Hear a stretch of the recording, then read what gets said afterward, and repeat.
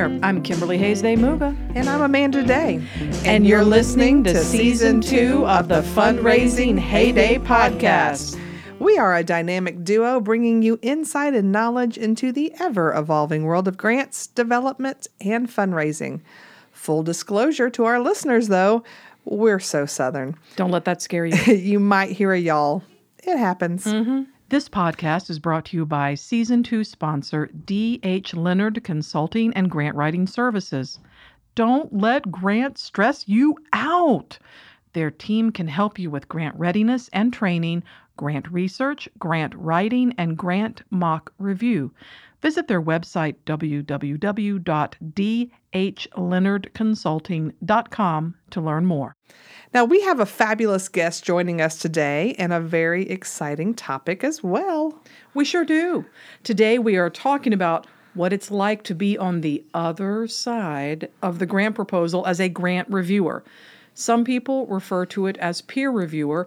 Other people refer to it as a whole lot of work that you have to do in addition to your regular job. But we're going to get into all of that, and we are so fortunate to have Erica Harney joining us for today's topic. That's right. Erica is a longtime friend and grant colleague of ours, and I swear this girl has more letters after her name than most of us have in our full name. Sit tight. Here it comes. Okay, so Erica is a GPC, CFRE, CAE, and a CVA, as well as an approved trainer for the Grant Professionals Association and a doctoral candidate. Erica is joining us on Skype today, so welcome, Erica. Why don't you take a minute and tell us a little bit more about your overachieving self?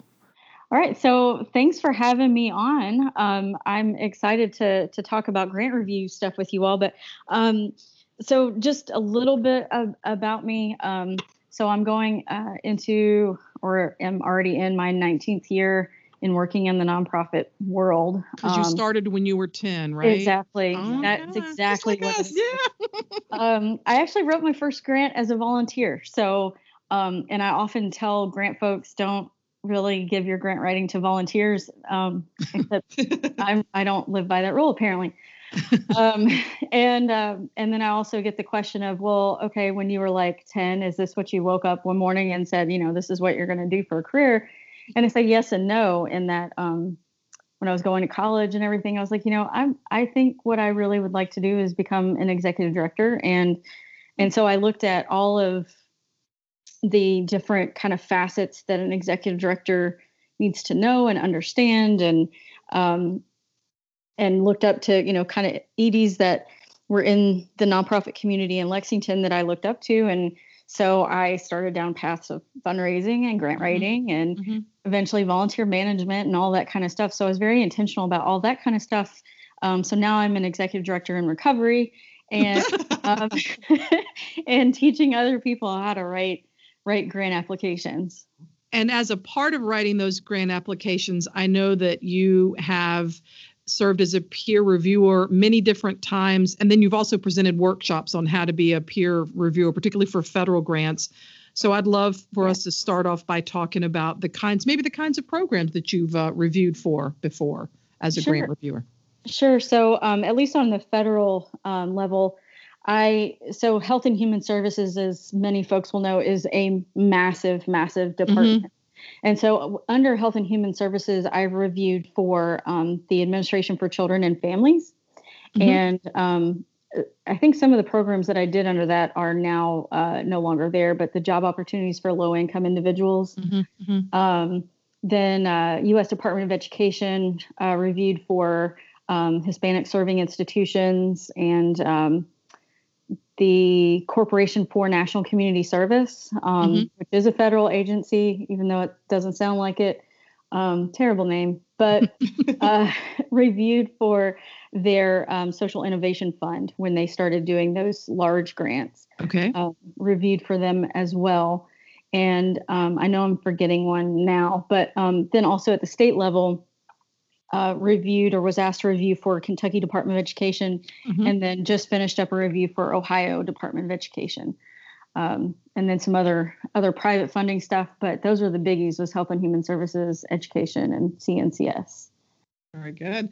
Well, you clearly have a wide variety of experience. For those that are interested in being a peer reviewer, what experience is typically required and how do you sign up? Because I know you are not you're not a teacher, but you've done grants for the Department of Education. So how does all that work? Exactly. So all of it is really based on, so what I tell people is go on and make a list, or at least update your resume, and then look at the types of areas that your work is in, and then identify the federal agencies that kind of match up to that. So even though like I am not, say, a social worker, I am on the list for SAMHSA to be able to review for them strictly from the perspective that I managed a treatment program, but did not manage clients or their process.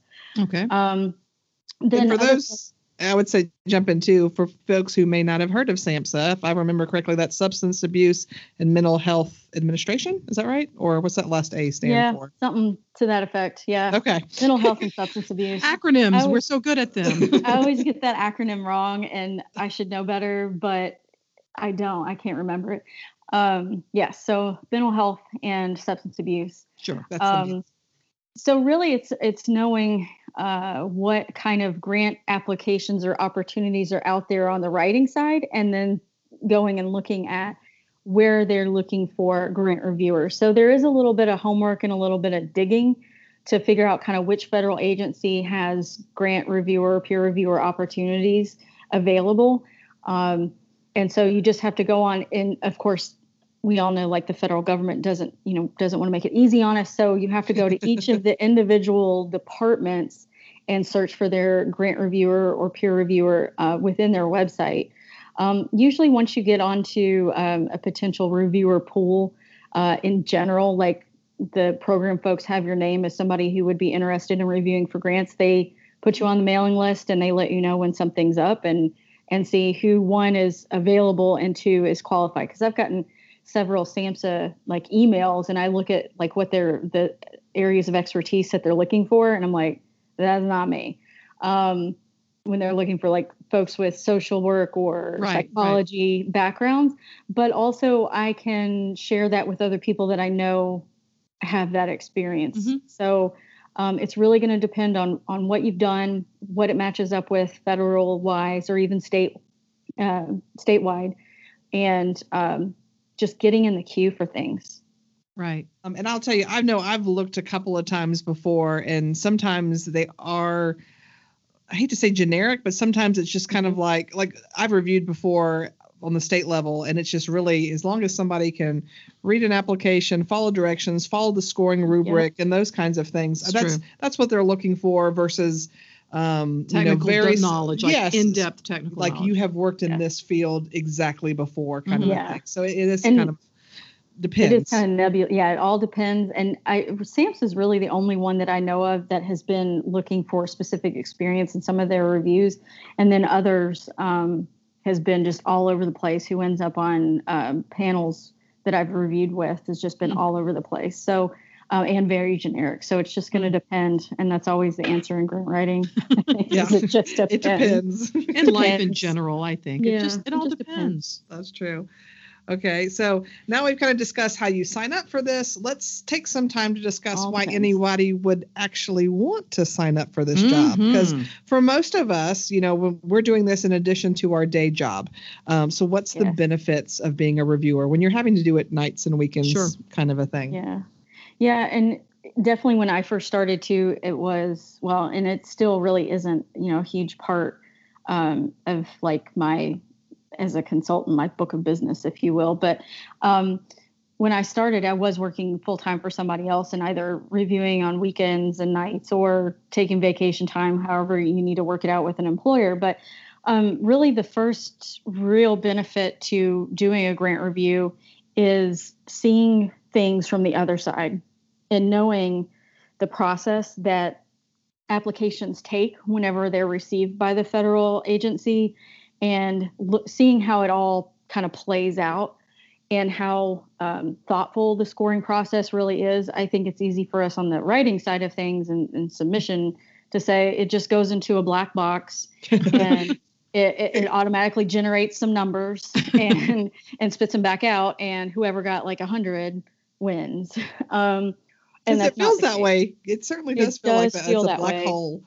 It really does feel that way. And so it gives you at least that perspective of, and I always say, like, if there is experience that an agency is looking for and your program people have it and you don't, tell your program people to do a grant review, because they will get a different perspective on putting the application together, and it makes your life as a grant professional a lot easier.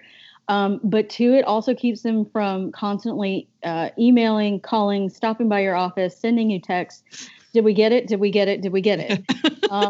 Because then once they've seen the process, they get it, and they know, like, okay, that deadline was there for a reason as to when they were going to announce recipients. So understanding that whole process from the other side is really the biggest benefit. I would say that my grant applications significantly changed after I did my first review, in terms of how detailed, but also how structured it was. Because I'm like, I am never going to send a reviewer on a goose chase for an answer to a question ever again. And you would think, like, go doing grant writing forever and a day, you would know that.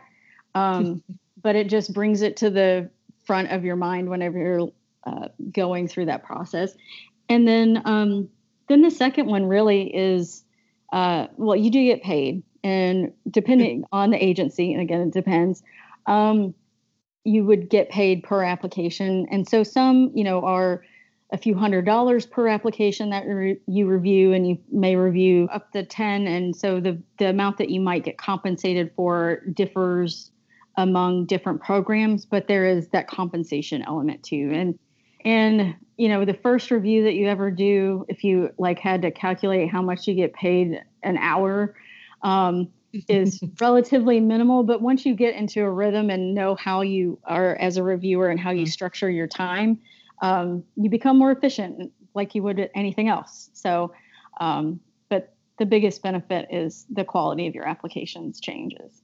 So what would an average time after you've hit your stride, say maybe the first time you're reviewing for a particular agency, you open that first application and it may take you a couple of hours just to kind of figure out how things work maybe.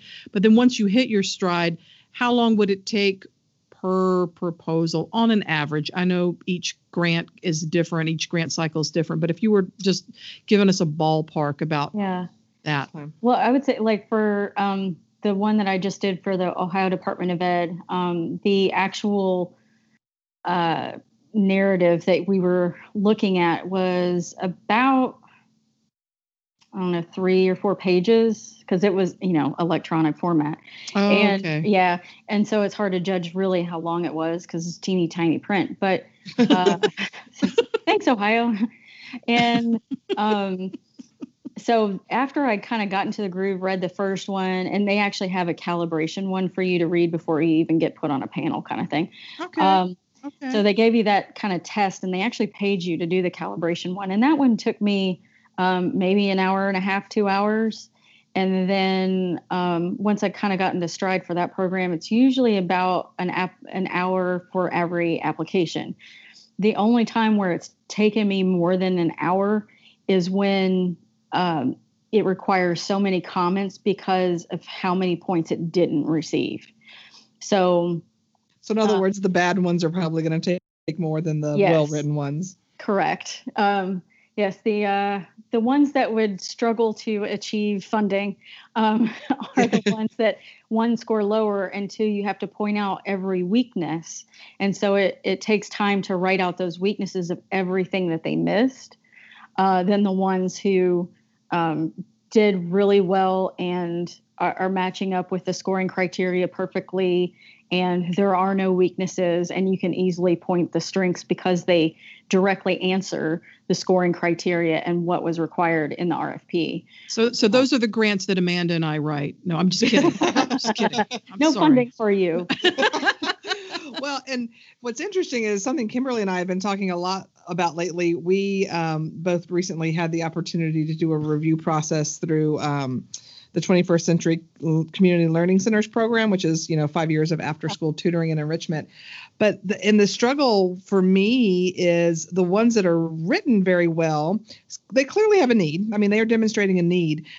But the ones that are typically don't necessarily answer all the questions the right way. Their data, though, usually points to an even greater need. So Agreed. You've got this disparity between, it's like, okay, based on the scoring rubric, I know where the money's going to go, and need is still there, but it's like part of my heartstrings are pulled of, oh, I wish there's got to be a better way. This process is kind of sometimes stacked against those who need the most. Yes. And I know I've struggled with that as a reviewer. Agreed. And so I guess you just have to put on that hat of, I went through the training from the funder and we've got to do what they say. Yeah. But at the same time, too, it's like, how can we make this an even better process? And I don't know the answer. I don't know. There's a bigger sort of issue at work than the people who need the money the most are often those who are least able to afford to either hire a consultant or hire a full-time grant writer. So that's just sort of a little above and beyond peer reviewing, but that's certainly a place where I've learned about that as a grant writer and developer, sort of seeing that from the other side, like you said.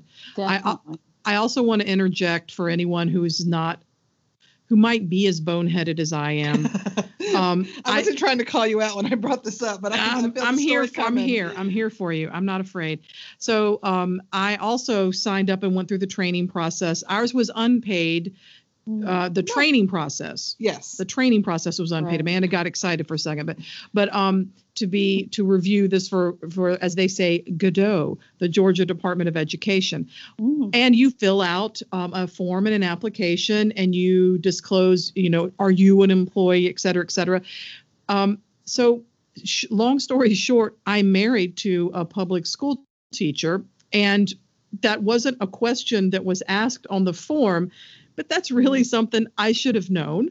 And I mean, you could argue whatever, what you have, judge me, whatever. But and I was like I wasn't quite midway through the process. And I had some applications that were challenging, but they weren't from his school district. And then there was another form that you had to fill out to move on to a next level or something. Yeah. And then they asked that question. And I was like, oh, yeah.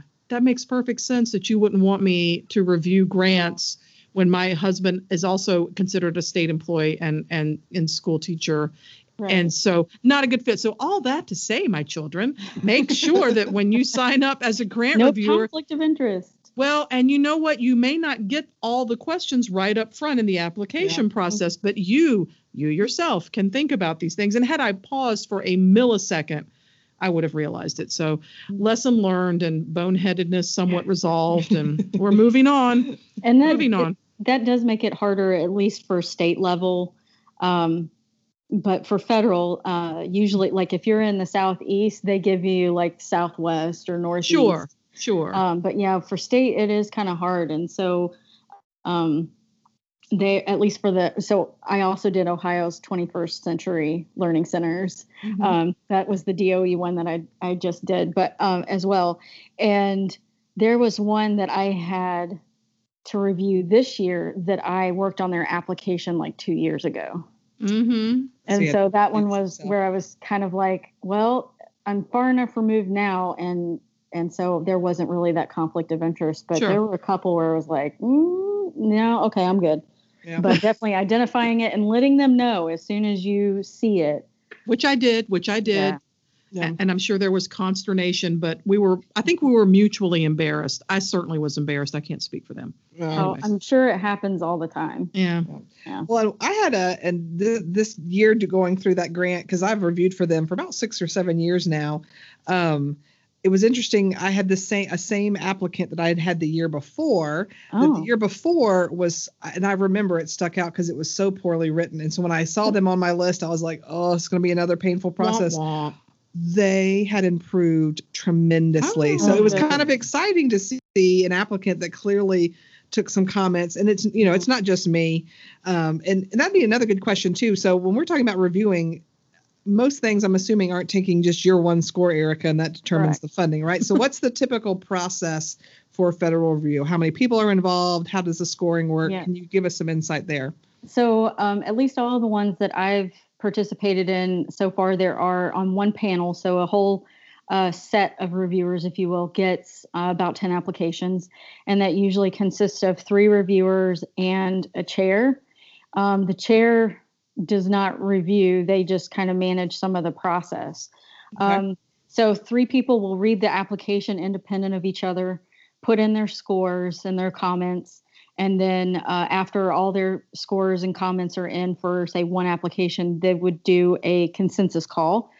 And essentially anything that's usually a difference in score of, depending on the agency, 2 or 3 or more, you have to work it out. And sometimes that's super easy. And it's hey, I saw this, and you know what? You're right. I didn't see it when I read it. I was reading at 12 o'clock at night in my PJs. I totally missed that. I'll fix my score. No problem. Then there are the rare times that you do get the debate around, is it a 4 or is it a 2? And those are the ones that is, I'm thankful that there's a chair involved, because they kind of mitigate that process. And I've done both the panel reviewer position, but also the chair position. And thankfully I didn't have any of that the last time I did that, of people who just could not come to consensus at all. But I wouldn't go so far as to say you have to defend your score, but you have to at least be able to point to where you got the information from the score that you gave. So you pull those 3 individuals, their scores, and then all of that gets sent in. As long as there are no discrepancies, like you gave it a strength when you gave it a score of a 0, then it's considered finished. But there is kind of a process of you turn it in, you talk about it, you get your application back, you correct anything, you turn it back in. Hopefully there's no problems, and then it's considered done on that one. And that's just one application. So you have to do that for all applications across the board. And usually that's within a 2-week window, if you're lucky. Wow. That's a lot to do into it. No wonder you were taking vacation time when you worked. Yeah. I was like, no, and your brain hurts. It's just it really is. It is kind of, to me, on some hand, it's a little harder to be on the other side, just because you do have to be able to justify, and you do have to articulate comments that are going to either tell them, yes, you did really great here, and here's why, or this is why I gave you a low score, because you were missing this, this, and this. And it's without being, you can't be rude, and you've got to be thoughtful. You can't just write, this stinks. No, you can't. The end. Yeah. That's not. Sometimes you feel like it. Because people actually can get their comments back. The whole point of this, right, is to be able to send, certainly federal in most state. Now, for private foundations, private funding, you're out of luck. That's another animal altogether. But speaking of that, I also wanted to say, if people are listening and they're like, yeah, I don't have hours and hours to spend on a federal review panel or something like that. Maybe there's some local foundations, and certainly a lot of the United Ways, certainly the one in Metro Atlanta, they'll have community volunteers, they call them, that assist in the competitive grant process. They make the site visits and do those kinds of things. And that can also be a good way to wade into those waters on a local level. That's true.